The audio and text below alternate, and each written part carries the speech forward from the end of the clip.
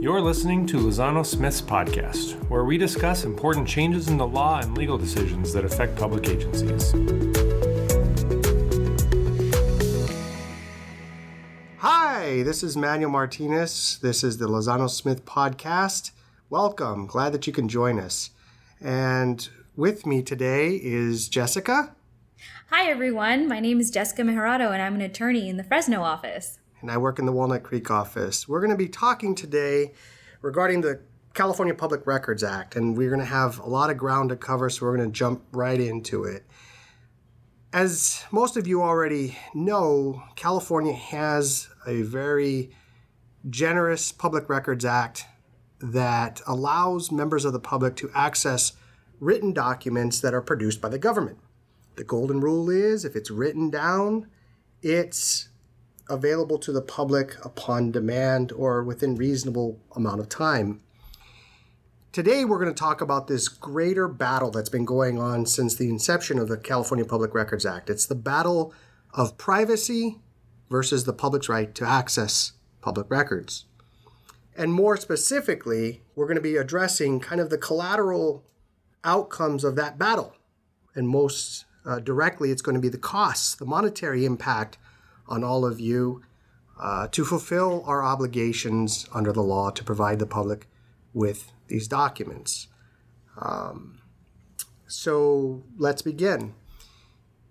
Overall, the California Public Records Act kind of takes this concept of saying, hey, when somebody walks in through the door, they should be able to request a document saying to the public agency, may I see, for instance, the deed to City Hall? And back in the old days, that was a very one-dimensional request. The deed would be produced, somebody would take a look at it, they'd be satisfied with whatever they were looking for, and they'd walk away. Fast forward about 40 years, and now we have a much more complicated landscape. Complicated by the fact that we now have technology, complicated by the fact that information has proliferated and gets recorded in every way, shape, or form. Some of the driving factors of what makes a public records request so expensive are essentially three different things. The cost to search for a document, the cost to review and redact a document, and the cost to withhold a document. And some of those subsets, like for instance within searching for documents, you have situations where you're asking yourself perhaps, how do I search for a document? What technology is implicated by looking for these documents? What do I look for? Who do I ask? Where do I look?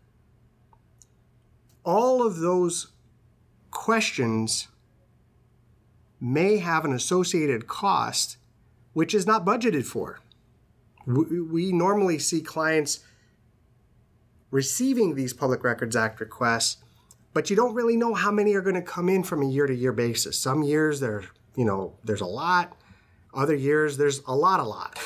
I don't think that I've ever seen a situation where it's been kind of, low impact. The trend is moving more towards disclosure and the request from the public for these records in all sorts of forms, all kinds of variety. And not just because they're curious, not like the old days when you had an individual wanting to see the deed to City Hall. It's now, frankly, a weapon in many cases. It's a weapon where somebody wants to come in and say, I'd like to see these documents because I would like to sue you. And I'd like to get information that helps better my case, that helps formulate my complaints, and sort of serves as a poor man's version of what we call discovery in the context of litigation. Another driving factor in terms of the review of the documents, once you're successful in kind of getting your arms around what documents are in play, is the cost associated with staff to review these documents, lawyers to review the higher, more complicated documents, and then, of course, the cost associated with withholding the documents, which is really going to be more of the focus of today's conversation, is what happens when you get it wrong. What happens when you've withheld too much? Going back to what we said before, the clash of the titans, the larger battle at issue, which is the desire to maintain the privacy of either individuals or the confidentiality as required by law, and the public's right to know.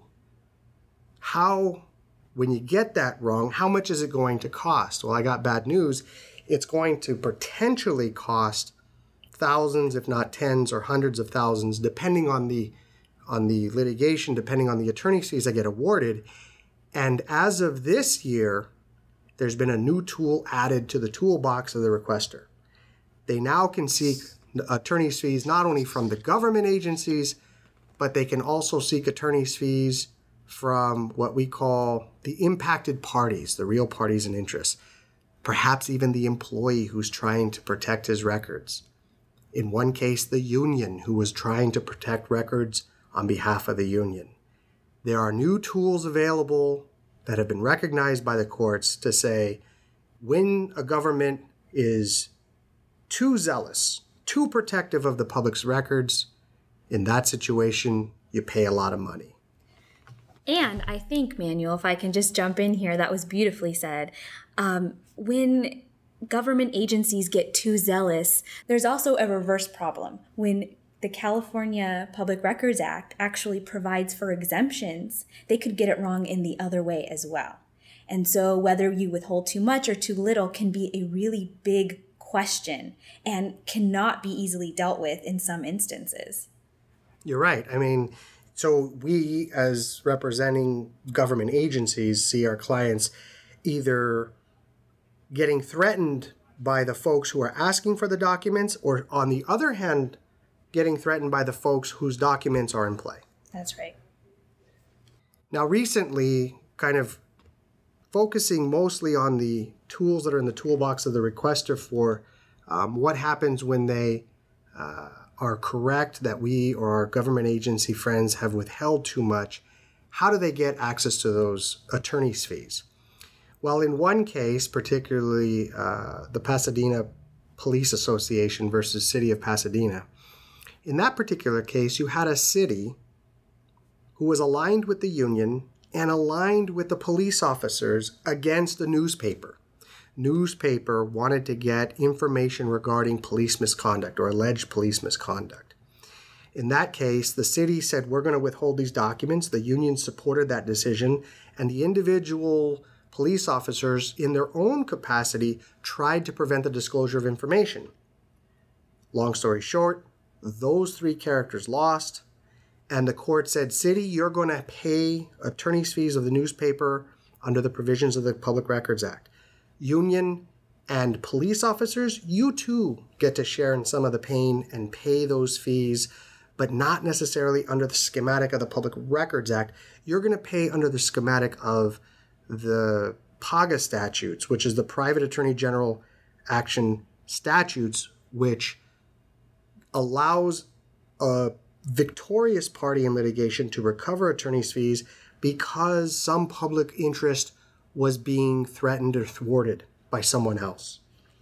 So for really one of the first times ever, the court started to recognize that folks who, like the police officers in the union, who in the past were getting a free bite at the apple, a free opportunity to try to protect that information, they no longer can do that.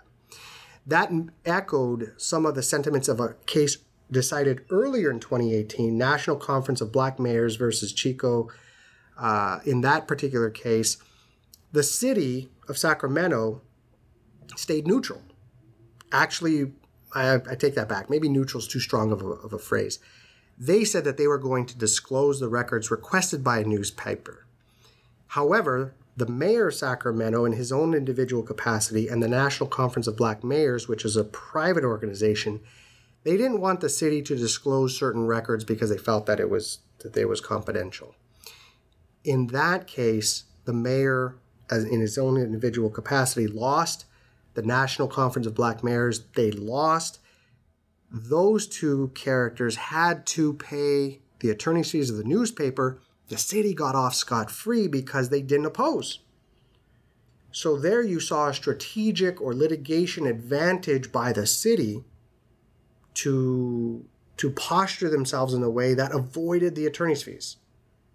And that is a cost-saving measure that is critical to decide from the upfront, so that way when government agencies receive a Public Records Act, they can strategize as to, from an economic standpoint, what is the posture that they see is the best to take, because frankly, under the Public Records Act, most of the exemptions that can be asserted are permissive. You don't have to assert them.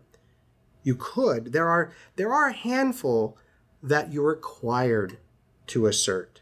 One that comes to mind are student records. It's non-discretionary. You have to protect student records because that's what the federal law says that you have to do.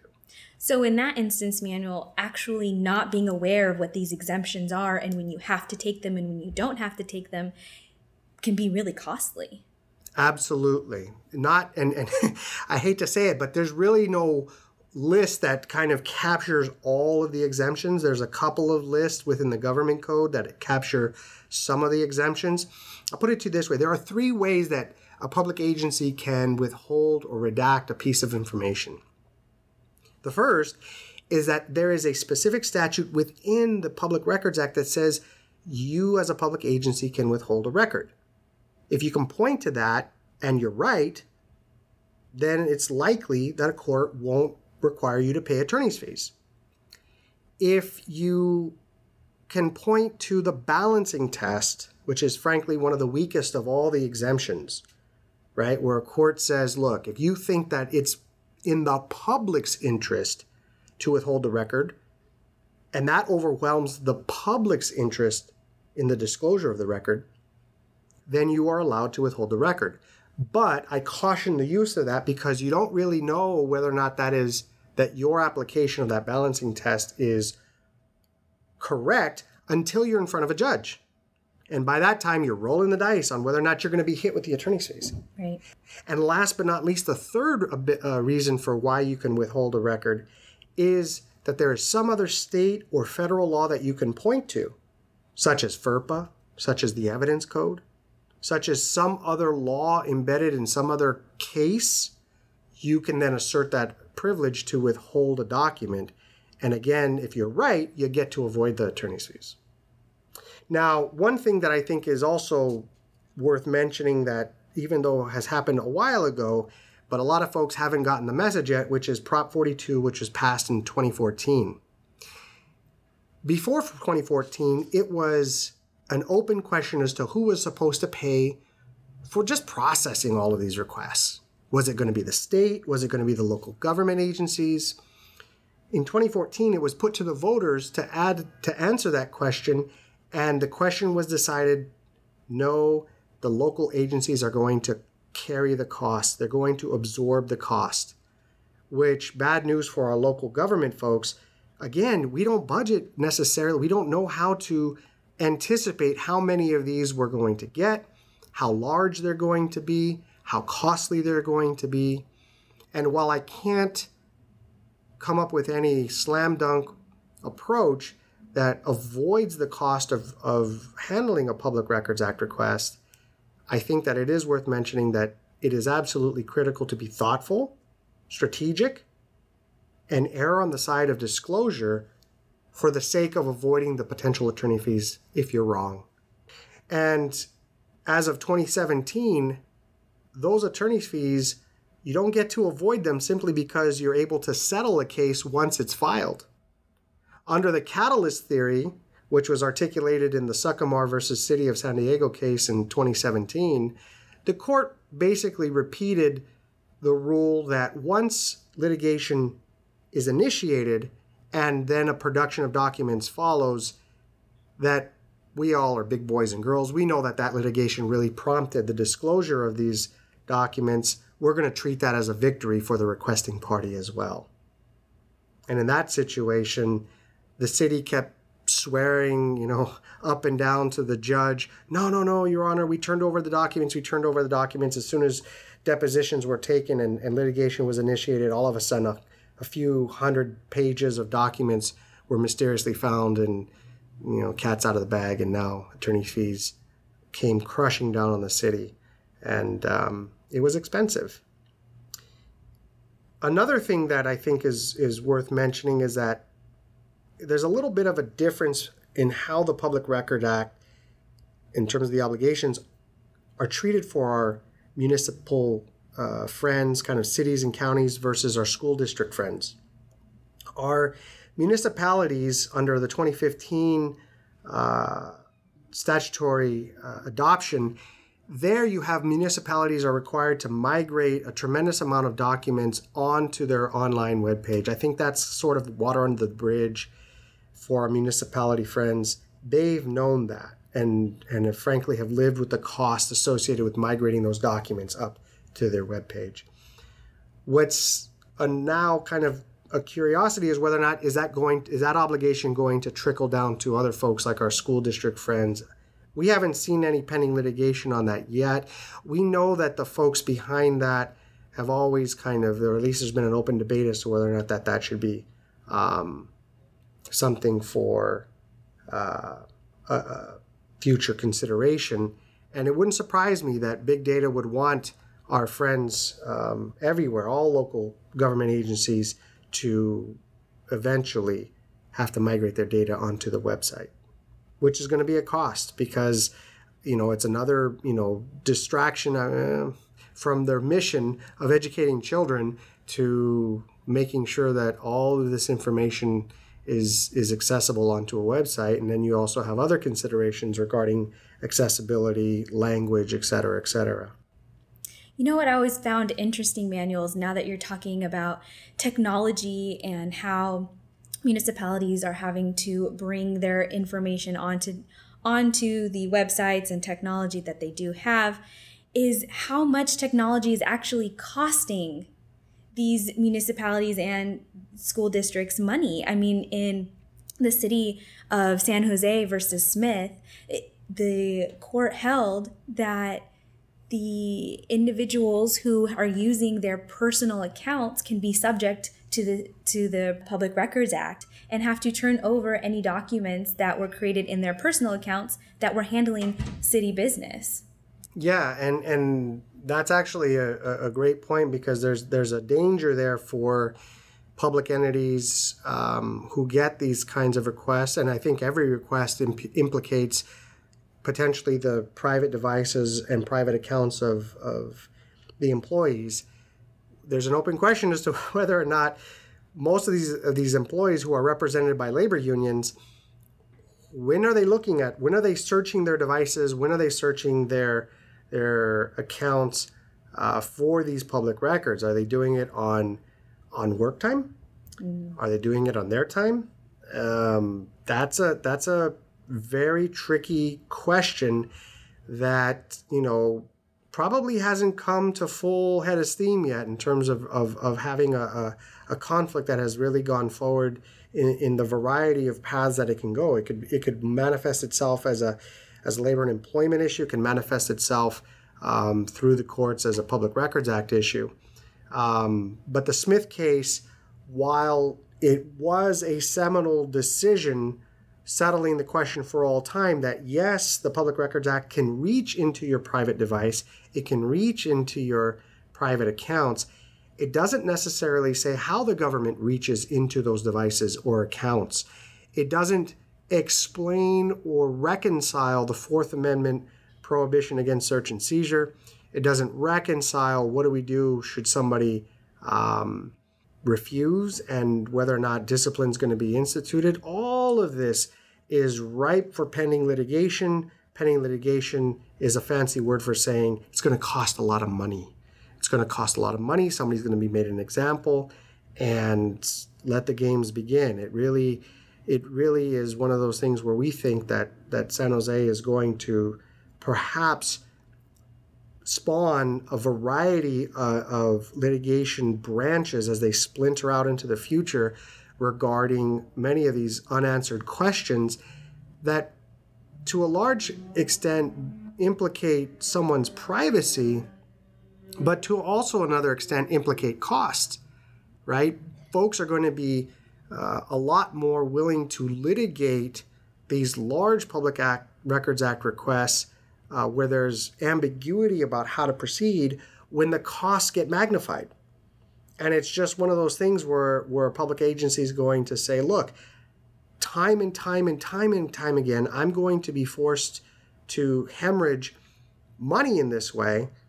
I'd like some clarity. I'd like some clarity from a court. Now, obviously, from the perspective of requesters, they're going to say, well, that's the public's money, right? But if you've ever balanced a budget, if you've ever had to live with one of these Public Records Act requests, it really can impact whether or not public employees are if there's money left over for raises, if there's money left over to mitigate layoffs, if there's money, to deal with equipment, every dollar going one way is a dollar not going in another way. And that's just a practical reality of math. And it's a tough situation to be in. So, I hope that while we raise a lot of questions, and I hope that we've provided some of these answers. One of the biggest takeaways that I think that we would like you all to walk away from today's discussion is to not take these requests lightly. Please, understand the lay of the land of what your request is, because the ounce of prevention is really going to save the pound of cure. Sometimes it's worth giving that extra level of review and measuring twice to avoid having to cut more than once on the back end, where you're going to end up suffering hundreds of thousands of dollars in lost attorney's fees. Correct me if I'm wrong, but I believe it was in the 2018 Pasadena case where the newspaper was able to extract 5 more pages, simply 5 more pages through the course of litigation, or 5 pages worth of information in litigation, and was able to score attorney's fees for such little amount. So, the stakes are really high on getting it right. So we thank you for tuning in to Lozano Smith's podcast. We encourage you to visit our podcast page at lozanosmith.com/podcast to find links and additional details on some of the topics that we discussed today. Also, make sure to subscribe to our podcast so you don't miss any other episodes, because you will see that they're chock full of information. So on behalf of myself and Jessica, thank you very, very much for tuning in. Thank you. We look forward to hearing from you soon. Take care. Bye. Bye-bye. If you have any questions about this topic, please contact the hosts of this episode or an attorney at any one of our 8 offices throughout California. For details on how to get a hold of us, visit our podcast page at lozanosmith.com/podcast.